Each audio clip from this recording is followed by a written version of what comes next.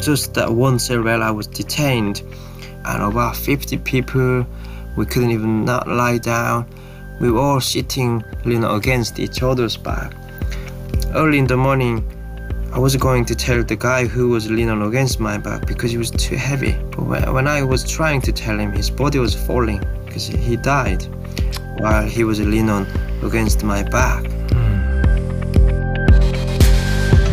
Welcome, everybody. This is Simon Guilbeault with Inspired. Great to be back with you for another fantastic guest. My goodness. Inspired, if you're new to us, is all about meeting friends and acquaintances of mine from all across the spectrum of life's experiences and hearing how they came to faith, what faith has made an impact in their journey, how they've overcome the sucker punches and challenges that life has thrown at them, and all the more because we're bombarded relentlessly by so much cynicism and negativity and bad news in the press that we need to feed our souls and spirits with good news.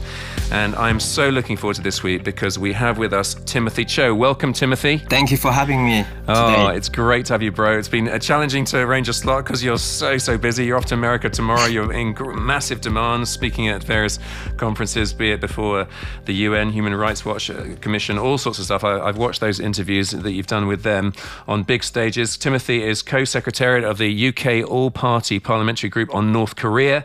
He's also an Open Doors spokesman. I going back years, I did lots of sort of campaigning with Open Doors. We both can claim Brother Andrew, the founder, as our friend. He endorsed a few of my books. I'm so grateful for his impact on my life. I know you met with him a number of times, and before he graduated to glory, and he was a blessing in your life too. Listen, Timothy, I don't want to sort of eat into our time in terms of much introduction. You've escaped twice from North Korean prisons. You've been in prisons in China as well. You've suffered unimaginably, but now you're free. You're a free man and you're a spokesperson for freedom. And using that platform, you are making a massive impact in terms of flagging up the abuses of what's going on in North Korea under that regime. So let's go way back. Can you just fill us in on your background, your early years? What did they look like? Thank you, Simon. First, that very kind and generous words introducing me in that way. I am very humbled and grateful for having all these opportunities. I wish I could split my part into few pieces and send everywhere, but I do take my part, what I can do, and I'm grateful for my life. So many I have gone through, but here I am. So if I start this with my background, was born in North Korea. I often give this picture when I tell people about North Korea. It is a large prison country, and you can imagine there are 25 million prisoners are locked in a cage, and it is probably one of the largest prison cells and prison and systems probably in our histories. I did not know I was born in that prison country. Perhaps because I was also with my parents as a little boy, surrounded by the love of my parents, and particularly when my both parents were high school teachers, and you could imagine I often played with his students. There was nothing kind of envy time, spending time with parents, enjoying it. But that memory was not that long I had, actually.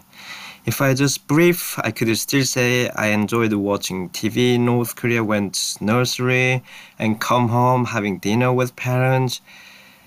Yet, I still didn't realize what kind of country I was living in. And although I was watching the Kim family propaganda programs 24/7, or even bow to Kim family picture frames, in the house and schools, just thought it was a normal and quite ordinary life as it was.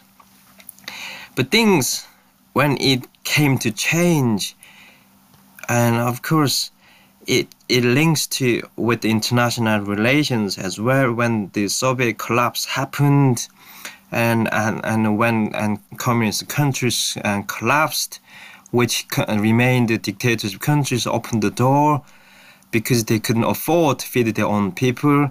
However, North Korea chose to close the door, went into deep-side isolation itself, and the starvation, of course, occurred from 1990s. When my parents left and escaped North Korea due to political circumstances, I was still a boy. I was about 9 and 10, and it happened very suddenly. One day I came home from playing outside and opened the door. You could see that feeling of fear and frozen moment, because I realized they were left. And they had to do it. And because if they didn't take that choice, probably our family was taken to prison camp because something was happening to my father. And not long ago, we saw that newspaper and read the article in British newspapers that 2-year-old boy was taken to prison camp. And that was shocking, isn't it? When we hear someone who hasn't experienced or you can imagine about that kind of life. But the only reason that 2-year-old boy was taken to prison camp with his parents alongside is because his parents had a Bible. It doesn't really give any sense why someone has a Bible and whole family taken to prison camp and you die there. But it happens in North Korea. It's been there for many, many years. And I had a number of interviews and on that week, and I repeatedly explained to them how many times I had been telling you about this. It is not shocking to me, someone like escape from North Korea or any North Korean escapees, you ask them. It was very common story in North Korea. And that could come to me if my parents didn't take that choice to cross the border to China. But that was how it came to be. And from next day, you have the real life. It comes upside down life, where I couldn't even not go to live with a relative for the first few years because everyone was going through the hard time of starvation and hunger. And you probably read this and how many, over 3.5 million people died of starvation in the 1990s in North Korea. Just say that again, because that statistic is just so horrific, isn't it? 3.5 million people starved to death. That's mind-blowing, isn't it? When I was studying politics in the UK, I was so keen on digging into the history part of Irish famine, when many Irish people emigrated in 1840s, that period. It was 1 million people died of starvation. But this what happened 200 years ago, and still now in 2023, or even in the modern century, it happens in North Korea and other parts of the world. So that was my part of a few years' life without my parents, living on the street, sleeping, and staying with homeless friends. In May, I spoke at the United Nations Human Rights Council sessions on North Korea, and I testified in front of 67 UN delegations and NGOs. And one of the stories and experience I shared with them was, one night I woke up at a train station. It was early in the morning. I felt my back was itching so badly. And I asked one of my homeless friends to look at it, and he told me many bed bugs burrowed under your skin. And you could see, because they go inside the skin, it looked quite terrible. But you have to kill it. And so I asked my friend to kill it, and he had to use the needle to poke out each bed bug. And it looked horrific, actually. The blood was covering on my back. But far more horrific was when I discovered the 2 little children died of starvation next to us. And when their bodies collected, when you watch those things, you actually lose your emotions. It was not only one case, but you could see children dying on the bridge or at the stations, died of starvation. It's still, I live with these pictures. Yeah. That was my childhood. But when I also briefly give you a picture of North Korea, they have a complete information blockade from both inside and outside.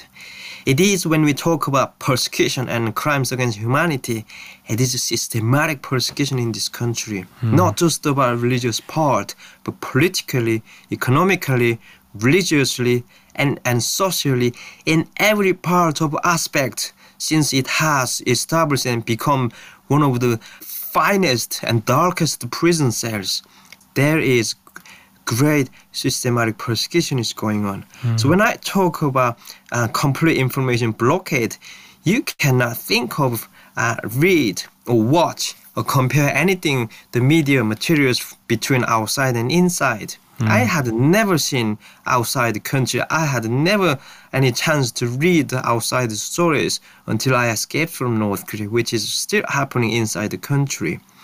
And where you basic freedom of choice, when I talk about it's very, very basic what to wear and what to watch, and what to express.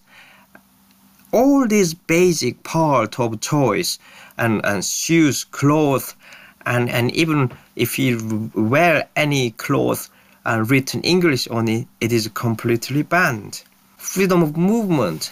As I now British citizen, I can travel freely within England or United Kingdom or even any part of the world with British passport today.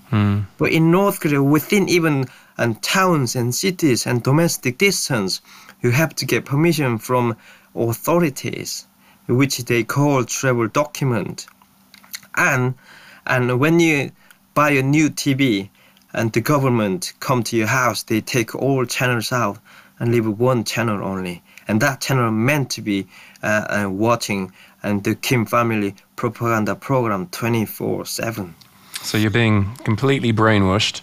It is. And you've also got this, you've got even a harder life because you've got this tag of being son of betrayers, haven't you? That was right, yeah.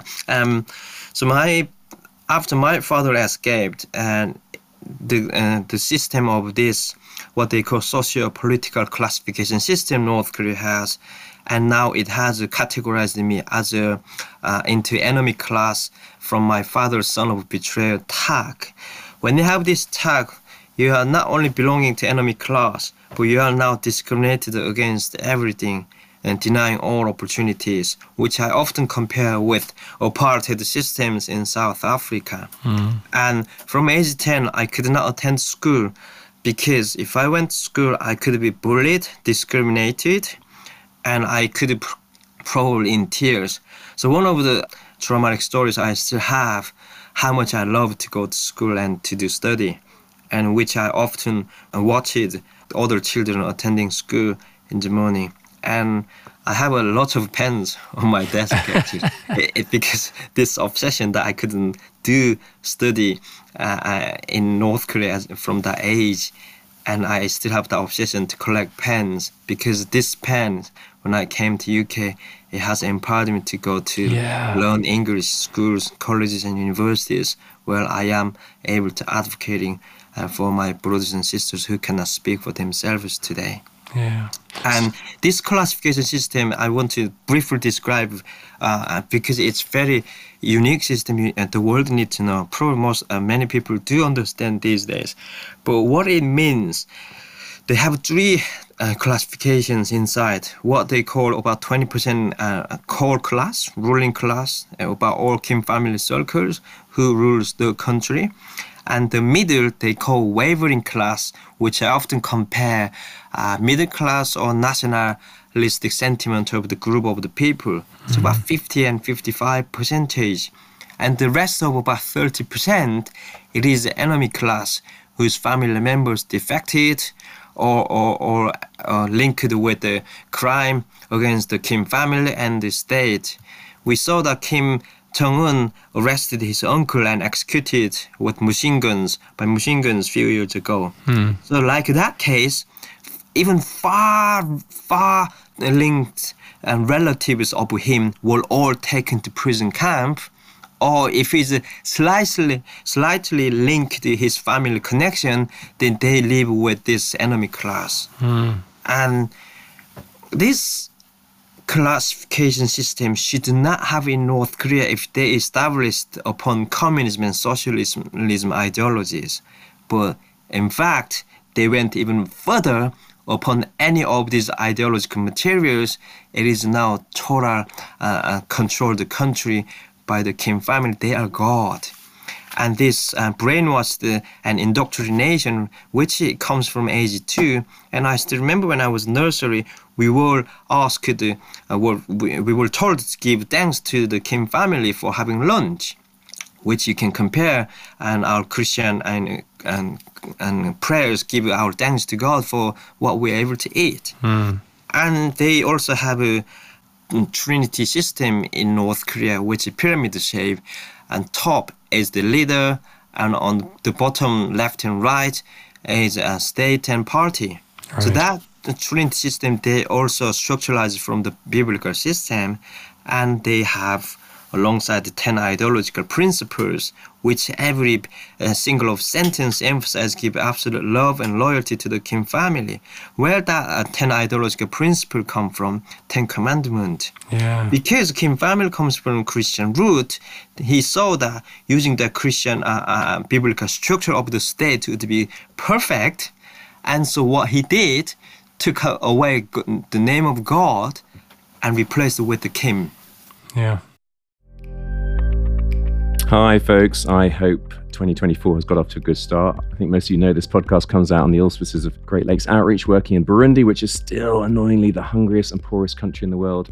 And there are so many positives. I mean, I look back at the last year, see that we've impacted a couple of 100,000 people in a very meaningful way. I've got all these lovely photos of prostitutes that we've helped get out of prostitution, giving them a new skill as tailors. I think of street kids that we've helped get off the streets. Think of microfinance loans that we've given out to the poorest of the poor people, mainly widows who've managed to start up businesses and are now thriving, being lifted out of poverty. Mud huts that we've been able to knock down and build sort of brick houses with a tin roof and a door that can be locked to actually protect these vulnerable ladies. So many people have come into relationship with Jesus, come to faith. I mean, it's absolutely beautiful. In that context, at the same time, there have been 40% food price rises of basic foodstuffs, and there have been 5 hikes in the last 3 months of fuel, which just adds up to crippling inflation that affects everybody. It's so challenging. So if you want to back us, if you're enjoying the podcast, I'd really appreciate it, you sowing into the work. And that's so you can go do that at greatlakesOutreach.org/inspired. We'd love it for you to journey with us. greatlakesOutreach.org/inspired. And keep enjoying the podcast. Now let's get back to it. Wow. So, I mean, it's so hard for a Western worldview, which most listeners will be from, to even begin to try to imagine, to comprehend. But coming forward a bit, how did you end up being in prison for the first time? What happened there? So, when I was 17 and 18, I tried to join the army because I had no parents and I wanted to have an independent life. But when I went to military office, they told me you cannot join the army because your father betrayed this country.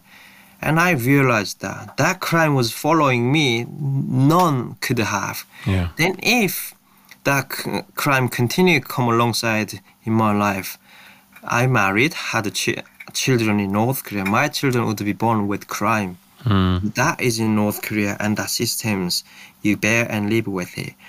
And that made the decision and determination to escape to China, which I crossed the border to China. However, North Korean defectors come to China. It's not a safe country. And we can actually go to any free democratic countries claim refugees because we are ratified in the United Nations Human and Refugee Charters, because we prosecute from every element of the life in the society in North Korea. And China is the UN Refugee Charter of countries. However, they don't respect international rules and law. They arrest North Koreans and send them back to North Korea, and most and often they end up in prison camps or even executed publicly. So, and come to China was not safe, and I meant to cross another border and into Mongolia. And of course, if we were able to arrive in Mongolia and continue our journey until finding a refugee camp. Well, I met these 18 people, 17 people at the Mongolian border, and we tried to cross the border together. Unfortunately, we arrested and we were sent back to North Korea from there. And I still remember among those 18 people, and the youngest were 4 and 6 year olds, and two women, mom and daughter. They had the Bible in their bag. As soon as we arrested, they took their Bibles out and buried in the sand, because they knew if they went back to North Korea with them, they would be either sent to prison camp or executed straight right away. And these 4 and 6 year old, I still can't forget them. While we were chased by Chinese military, they were shooting in our way, and these kids were screaming out on the Mongolian border, there where we all stopped and arrested and sent back to North Korea. It was awful going back to North Korea, and I never forget this picture of North Korean police asked these questions. Anyone been to church and prayed in China? And I never expected, because you wouldn't expect any religious education in North Korea. And these questions were quite shocking. And of course I denied, and I met a missionary in China who tried to help me, where he mainly supporting North Korean orphan children and helping them get out from China and go to a safe country. But when I actually first went to this missionary's house in China, I thought he was a human and trafficker. He was kidnapping North Korean children. And first time I saw that cross necklace and Bible, I thought it was a curse because of my brainwashed education from North Korea. North Korea has numerous of anti-Christian education materials from young age, school textbook, middle school, high school, companies, all those category of age groups, they continue being brainwashed and also propagated against any religion, and particularly Christianity. And so I, of course, told the North Korean police it was not my case. Although I met missionary, I told them, no, I never met or been to any church or missionaries. And these few children who repatriated in our group alongside, the police with the stick, he was asking them to open their palms.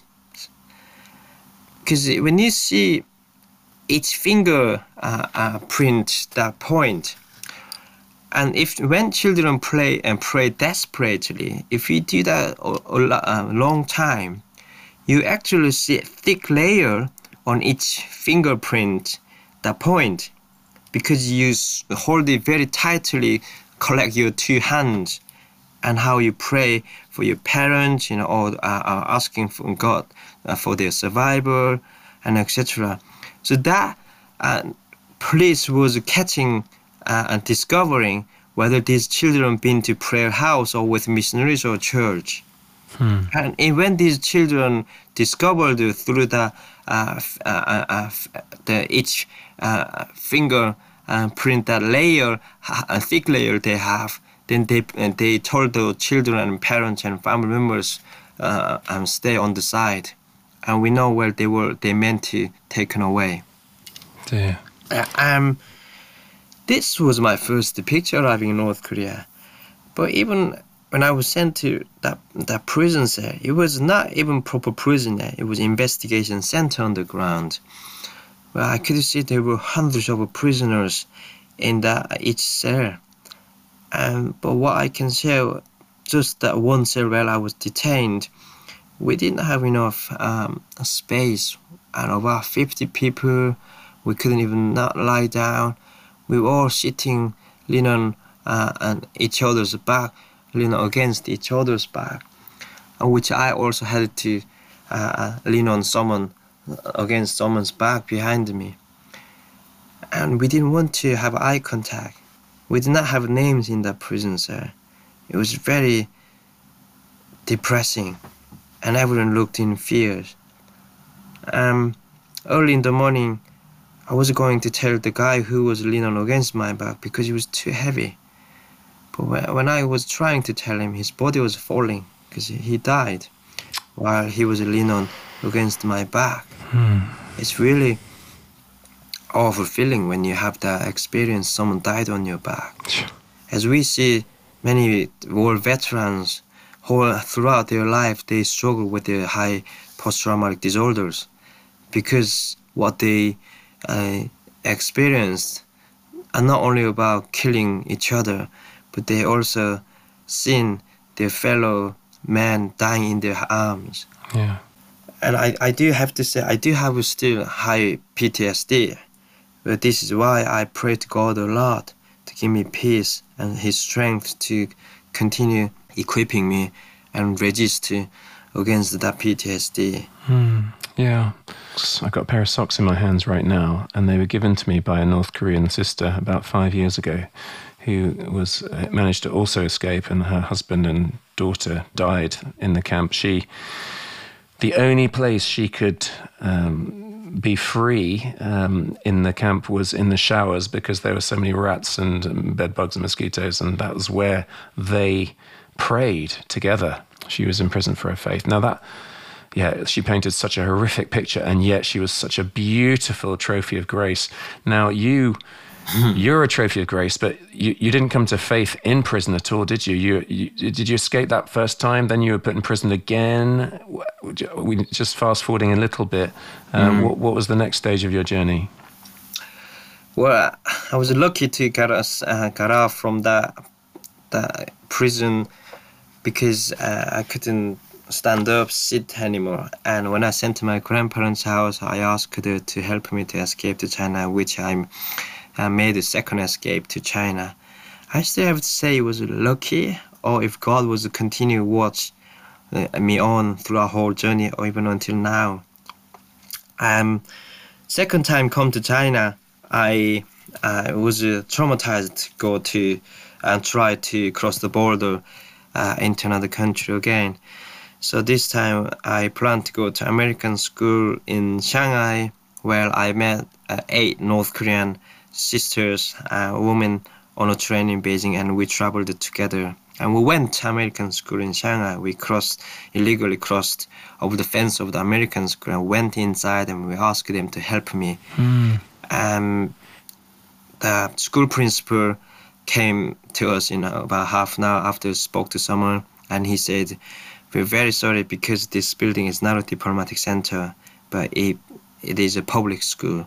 We'll have to pass you guys on to Chinese police," which a bunch of Chinese police came inside the school and forcibly dragged us out of the school and put us in police vans. And meanwhile, so many school children were watching us in tears. And this, still vividly remember what was going on. And I was sent to Shanghai International Prison. And I had no hope. The deep darkness was in my heart because I meant to send back to North Korea a second time. Particularly, I went to American school. And one of school sports in North Korea, they hitting American toys. That much they make America as their propaganda enemies. Rather than teach children love one another, they teach them how to hate one another. So if I went back to North Korea second time, I could be executed in front of all these school children as a great example. While I was crying every night in my cell, I had 7 inmates, all from different countries. And one of them was a South Korean gangster. We speak the same language, thankfully. And he came to me and asked me, "Why are you crying every night? You're not eating, sleep well." And I explained to him what is going to happen and what's been happening. Then this strange gangster, he went back to his belonging stuff and brought one small dark book. That was the Bible. And he said to me, "You have some time, you could read the Bible." I thought he was very mentally even crazy guy. Of course, he was a gangster. He looked very creepy. Got big muscles, tattoos and short hair. But then this was the Bible where I ran away from during my first escape. When I met this missionary guy, I saw the Bible, I thought it was a curse. But I could not run away this time because I was in prison. And second thing, he suggests me, and I could pray to God for my survival. And I told him I don't even know who God is, and I never prayed. But in that moment, I was thinking, rather than I was crying every night, I could ask God, someone who I don't know, for my survival. So I made a decision to do that, to pray to him. But then I didn't know how to pray. So I asked the gangster, how do you pray? And he said, you just say Amen at the end of your wishes. So my first prayer that moment was, the first sentence came to me was, God, I don't want to be killed. Amen. God, I don't want to go back to North Korea. Amen. God, I want to get out from this prison. Amen. I had so many Christmas Santa wish list, in fact, literally. And every single of sentence, very short, pure, from my heart, desired, desperate, want to survive. And I added Amen at the end of it. And I was finding peace. And slowly that was gathering my tiny, tiny hope. I was thinking and expecting maybe I may able to get out from this prison. And I first thought God would be someone powerful man who would be able to send me on helicopter to destroy the prison building and get me out with the rope. So I watched it in James Bond film. Nothing was happening actually. I prayed. It was about many times each day, and it was already gone about several weeks. And I told the gangster, well, God doesn't exist. However, I was desperate, and Chinese police told me you'd be sent back to North Korea by helicopter. So I was determined to ask him once again. I asked him if he really will exist in this world, and he gave me my freedom. Then in return, I would devote whole my life to you. But if I was sent back to North Korea and I was killed, or even tried to attempt to kill by myself, I told him I was going to deny his existence. And I kept on with the exact same words until the last day when two men visited me in the prison. I first thought they were from North Korean embassy. I couldn't even walk properly. I was so scared going downstairs. But when I went outside the prison, two men from far away distance, he was smiling. They were smiling at me. And one guy was a South Korean diplomat, and the other guy was a Westerner. They told me, we have good news for you. Chinese government made a very unusual decision to deport you and your group to the Philippines instead of North Korea. My first reaction, I remember, I said, thank God. I believed it was the answer to my prayers. They also explained to me what happened. One of the school students from American school in Shanghai, and after what they traumatized seeing we were arrested by Chinese police and forcibly dragged us into police vans. And she actually wrote an email to a journalist, which her email is still on Google. She said, we were powerless. We couldn't do anything while they were arrested by Chinese police. And they would be killed if they sent back to North Korea. Would you please do something for them? And this journalist then encouraged the BBC, Washington Post, and CNN, Germany, South Korea, all these media were joining the campaign to press on the Chinese government. And they all joined the campaign and they pressured on the Chinese, urged the Chinese government. Those Christians and human rights groups watched this news. They protested in front of many Chinese embassies. So when this decision made by the Chinese government, they actually made a reluctant decision. It was not their initial decision. They made a decision to send us back to North Korea, but they had to change their mind.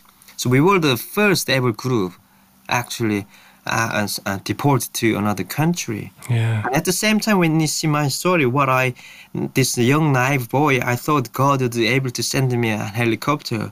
I thought that was powerful enough, but God was far more powerful. He literally mobilized international campaign to do this for my freedom. When I desperately reached out to him because I wanted to survive. I wanted to live. Yeah. I saw a different world outside North Korea.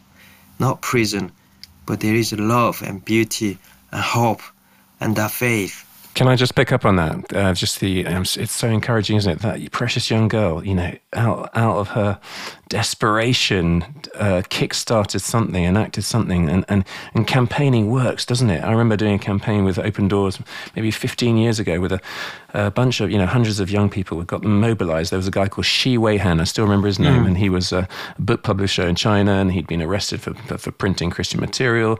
And I said to these kids, look, we're all going to write a letter right now. There was maybe 800 kids in the room. We're all going to write a letter right now. We're going to campaign. And in a year's time, I'll be able to come back and tell you that he's been released because we've done this campaigning. And sure enough, I think it took a couple of years that he was released. So guys, writing letters, raising awareness, all that stuff, we've got an important role to play for the suffering church, haven't we? Yeah, absolutely. I would encourage anyone who are listening to our podcast interview, I would encourage you to write something for North Korean refugees and prisoners and Christian prisoners, and to write letter to their local MPs or any resources or any source or network they can use if they raise this issue, what's happening in North Korea and on the Korean Peninsula. I would be very, very grateful. So we can do that. We'll put the blurb for Open Doors and such like. Eventually, I was deported to the Philippines. We were offered a diplomatic passport, which I had never seen that passport before. People in North Korea have no perception of passports at all because they cannot imagine to travel and even foreign holidays, go to outside. It was very significant. It was used only once, and we flew to the Philippines via another country. I arrived in the UK. But what I can summarize this through twice escape and 4 times imprisonment, suffering does not destroy faith, but refines it. Sometimes I am grateful that what suffering I had gone through. Because of that suffering, I am who I am today. And understood and seen that faith, even things that you couldn't expect what could happen. And that faith in God, it encouraged me to see the hope. And within that hope, and also I saw that beauty and love, like that little young girl she didn't know anything about, but where she encouraged to write a small letter to a journalist, that beauty, where her heart caused. It is how God works. When we do see that, when God creates histories, He writes history, He does it through the lives of individuals, as we have seen in part of our history of the past 2,000 years. So many wonderful people, including Winston Churchill and Abraham Lincoln, William Wilberforce, Dietrich Bonhoeffer, and you name it, all these people. At the same time, these people like Stalin, Mao, Hitler, Kim Il-sung, they used their good gift in a negative way, misused, and creating this darkness. Of course, there is a spiritual battle and warfare here. And today I am, upon my experience of it, I am so much talking about love and hope and faith. Because of that love and beauty, I see that hope tomorrow, what can come. I just wanted to flag up, when you're talking about suffering and how that has drawn you closer. When I talk to people that have really suffered for their faith, like yourself, Timothy, scriptures like Romans 5 come to mind, where I can sort of say it, but I haven't suffered in the same way. But you say, Paul wrote, not only so, but we rejoice in our sufferings because we know that suffering produces perseverance, and perseverance character, and character hope, and hope does not disappoint us because God has poured out His love into our hearts by the Holy Spirit whom He's given us. Those scriptures blow my mind. And actually, a few years ago, Open Doors put this out, and I wrote it down because, again, I think we in the West need to be challenged by the persecuted and the suffering church. And North Korea for the last 20 years has been number one in the world in terms of the most persecuted nation. But there are lots of Christian believers in North Korea who are in those massive, you talk about the whole country being a prison camp, but there are internment camps in there. And this is what many North Koreans recite daily, not just the Lord's Prayer, but they have 5 principles of faith. And it goes like this. Number 1, our persecution and suffering are our joy and honor. Number 2, we want to accept ridicule, scorn, and disadvantages with joy in Jesus' name. Number 3, as Christians, we want to wipe others' tears away and comfort the suffering. Number 4, we want to be ready to risk our life because of our love for our neighbor so that they also become followers of Jesus. And number 5, we want to live our lives according to the standards set in God's word.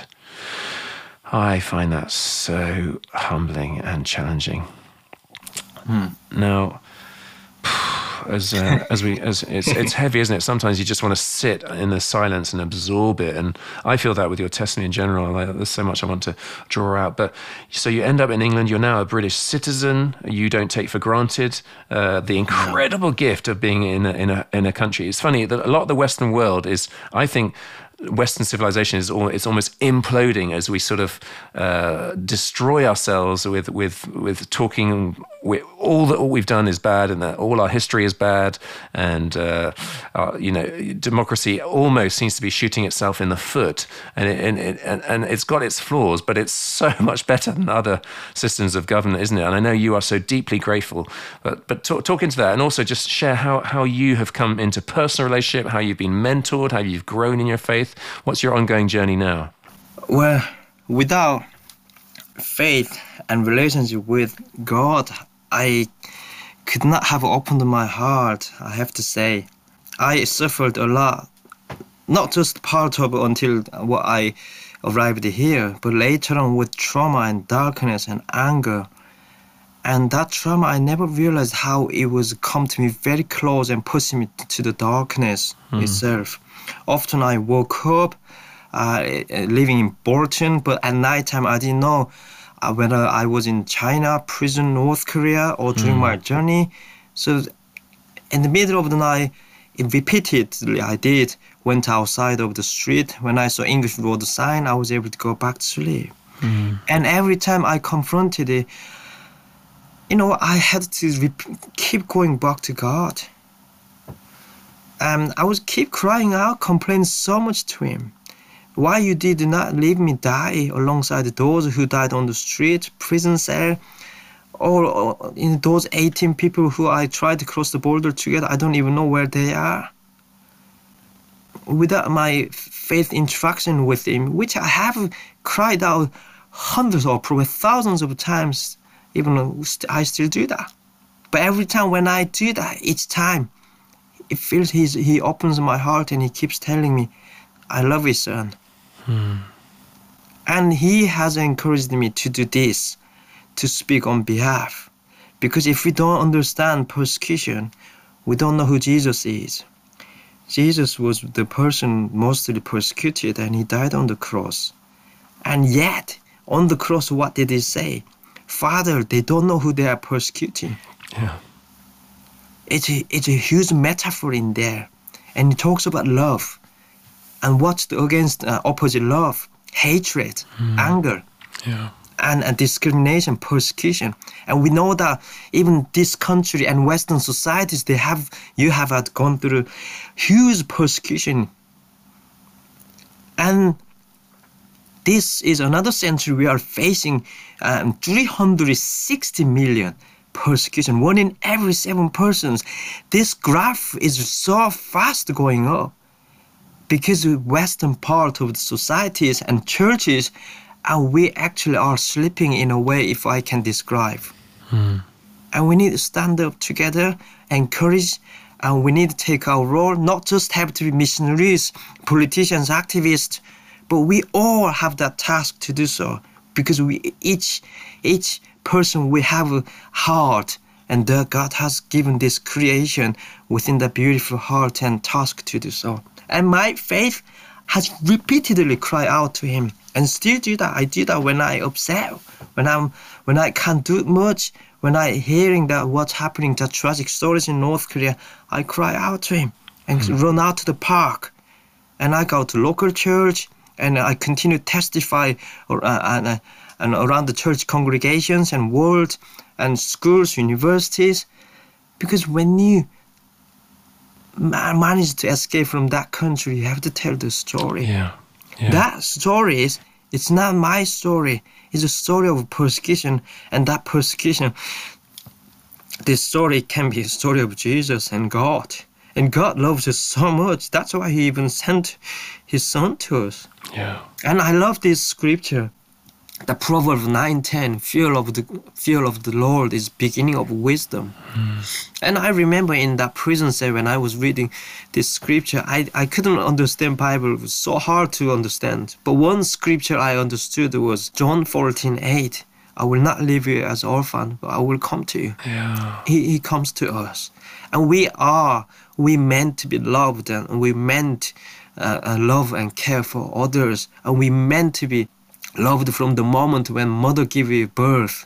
And how beautiful is that woman after suffering giving birth, but holding her child in her arm. And I was once there, you were once there, and my children were there. Yeah. It's the beautiful moment of beauty where God loves us so much. But without that strength and faith, I could not have made that decision to come and standing and speak on behalf of my brothers and sisters. There are 360 million alongside it. And I mentioned about Dietrich Bonhoeffer, the German and Christian brother who stood against Hitler's persecution, and what he said there in his prison before he died. Silence in the face of evil is itself evil. Yeah. God will not hold us guiltless. Not to speak is to speak. Not to act is to act. Yeah. We cannot be complacent. We think our freedom and democracy, something we have basic choice, and freedom of speech we have in this country is granted for no. It's not many people sacrificed. But if we not preserve and standing up for these values and love and families, this will go away. And this was one of the reasons when Jerusalem was occupied by its enemies over 40 times in 3,000 years history. Because when you are complacent and you think and turn away from God or run away, God is upset with that. Yeah. Like you are father, Simon, and I'm a father now. When our children don't listen to me, don't listen to you, we get upset. And we sometimes let you go.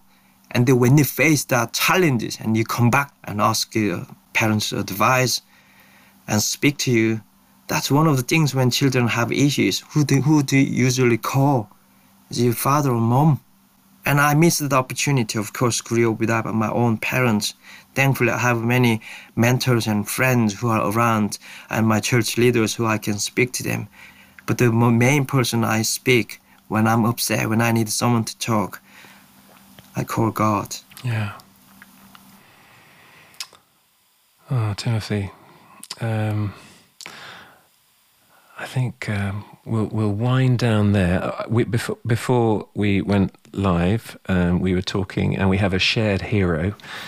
And I asked you whether you knew Robert Jermaine Thomas, and of course you do, because he is a very dear hero of Korean Christians. And so I wanted to close with his story. I find it so moving and so beautiful because our stories are all linked, and your story is linked to Robert Jermaine Thomas. So let me close with that, and then I'll give you a final, last words, if you like. And this, I've taken some of it from Kingsley Armstrong, his book. I met him in the summer, and he shared it, and I just love it. Because I knew some of the details, but I didn't know how the tapestry of God's weaving of our stories overlap. But anyway, Robert Jermaine Thomas was a Welshman. He was born in 1839. And when he found the Lord, he ended up hooking up with a lady called Caroline Godfrey. They got engaged, married, and they sailed to China. And in 1863, Robert said goodbye to his homeland. He was 24 years old. And he traveled with his new wife on the ship from Gravesend to Shanghai. That was a 4-month journey. On that journey, Caroline fell pregnant, but within 5 months of their arrival in Shanghai, she died from a miscarriage. They hadn't known of the pregnancy, and he'd gone off to another city to seek better accommodation. So when he comes back, he realizes he's lost his wife, he's lost his baby, and he wrote back to his family, "My heart is well nigh broken. I must seek somewhere a complete change. All that I could be done for a sufferer was done for my dear wife. I trust to give myself more completely than ever to the noble work on which I have just entered. But at present, I feel weighed down by deep grief." And, I think because my parents let me go to the most dangerous country in the world when I went out to Burundi, and I could have died and people did try to kill me and stuff like that. But I imagine these parents and how they felt and what was their story. They're devastated back home in Wales. They get a letter from Robert telling them that their daughter-in-law's dead, that their first grandchild is dead. What incredible grief. And you can imagine what people would have said. A young family, what a waste. She died even before they'd accomplished anything in China. But that wasn't the end of the story, because in Robert's grief, he had 2 really close friends and comforters. They introduced Thomas to 2 Catholic Koreans who were eager to read Bibles, but they didn't have any. And Thomas was touched by God, and he wanted to help them. Anyway, pressing on, he made a few trips into Korea. It was very, very dangerous. And he then made contact with an American ship called the General Sherman. Now, picture this, guys. This is so extraordinary. This whole mission was shrouded in mystery because it was so difficult.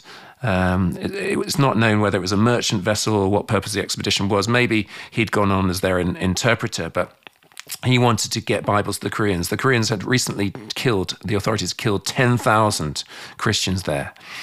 And as they approached Korea, they received lots of official warnings, turn back, turn back, turn back. But they continued despite the opposition. On 3rd of September, 1866, the authorities commanded the General Sherman to be attacked and destroyed. And they sailed out these sort of burning boats that landed on the Sherman, which had beached on a sandbar.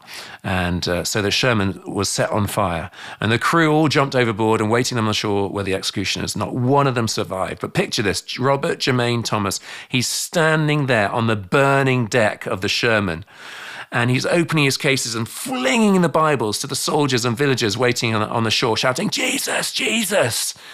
And finally, he himself catches on fire. It's only at that point that he's literally on fire, and he jumps overboard, and he swam to the shore, and he begged the awaiting soldier to take the Bible from him. And that soldier must have been caught in a conundrum, but hesitated and before executed him. But last, he did his duty. He lanced through Robert Jermaine Thomas, who was killed, and he was 27 years old. And when news finally got home to Wales, again his family totally devastated. Bad news when his wife died, their first grandson dies. But now, tragedy again. And, I find the story so moving, because that still wasn't the end of the story. And, you can imagine Robert getting to heaven and coming for Jesus. And he said, "Oh, Jesus, I'm sorry. I was a bit of a muppet. I wasted my life. I didn't manage to do much." But he might have felt a bit of a failure. But no. It wasn't a failure, because if you go back to the shores of North Korea, what happened was that some of those who were watching that whole incident, the paper was so precious, the Bible was so precious, they took it home. They took these Bibles home. Some of them used it as wallpaper in their houses, and then they started reading the pages. And here on the walls of their houses, they began to read about a Savior who died for them and who'd forgive them, and that nothing could separate them from God's love. So even though Thomas was gone, the story was continuing. And then 50 years later, I love this, a huge revival broke out in Pyongyang, in Korea. In 1904, 10,000 Koreans became Christians. In 1906, 30,000 became Christians. In 1907, 50,000 more became Christians. And then beautifully, in 1907, as the Holy Spirit moved in Pyongyang at a revival meeting, an old man, his name was Chun Kwon Park, he came forward repenting that it was he who, in his youth as a soldier, he is the one who had killed Robert Jermaine Thomas. And he had also read the book given to him by the man who he'd killed, and through it he'd found his Savior. And so that revival starts spreading out from to the nations. And Korea, we've got fantastic Korean missionary friends in Burundi, and you can go back to thinking of Thomas at the feet of Jesus, saying, I failed, but he could not have imagined the story And what is beautiful is that, you know, in South Wales, in Llanola, I butchered the pronunciation, Llanova in South Wales, his hometown. You know, most of us have never heard about Robert Jermaine Thomas, but you Koreans have, haven't you? And many Koreans still visit that place because they want to honor this unsung hero of the faith who died aged 27, giving everything literally on fire for Jesus as he jumped in the water. And 160 plus years later, the gospel is still advancing. Isn't that, that is such a moving story. God bless Robert Jermaine Thomas and many others whose names we don't know that have taken the gospel to the nations and sacrificed their lives so that we could know the truth. And listeners, you know, don't sit on the blessing you've got. We are in free nations. And Timothy will say it. You know, that lots of of his countrymen are in prison camps right now, dying for the book, dying for their relationship with Jesus. And it's a costly right that we have in this nation. I've sort of got on my preaching pedestal there a bit, Timothy. But can you? I'm worked up. Can you give your last words that you'd want to share with people? Well, thank you for mentioning Robert Jermaine Thomas. I visited his church in Abergavenny, Wales, and where his martyrdom was happened in Pyongyang. And yes, and that executioner who became pastor, and that was seeding to bring the great revival of 1907, which many people will call the second Jerusalem of East. Korea, a lot of Korean people actually have a pilgrimage mainly from South Korea to Wales. Yeah. And sadly, that place is now in darkness, and military parade is held every year. Even a few days ago, there were military parade in North Korea. All these weapons of mass destructions, while these people are dying of starvation. But their prayers are, the pile of prayers are still there on the ground. There are about 50,000 Kim family monuments and statues across the country. And probably most of these statues were built upon those church sites. Yeah. So maybe that could flip over again. Yeah. And I have a strong hope and faith in that process will come. Because 74 years, the darkness hasn't destroyed love, God, faith, and hope. And because of that, and I can also share as a North Korean escapee and Christian brother, and also I'm very grateful that we are remembering our brother whose martyrdom was happened in Pyongyang in 1866. And that faith is still there and will be there. And we haven't given up on it yet. No. Because God hasn't given up on it and us. Yeah. And we continue to stand.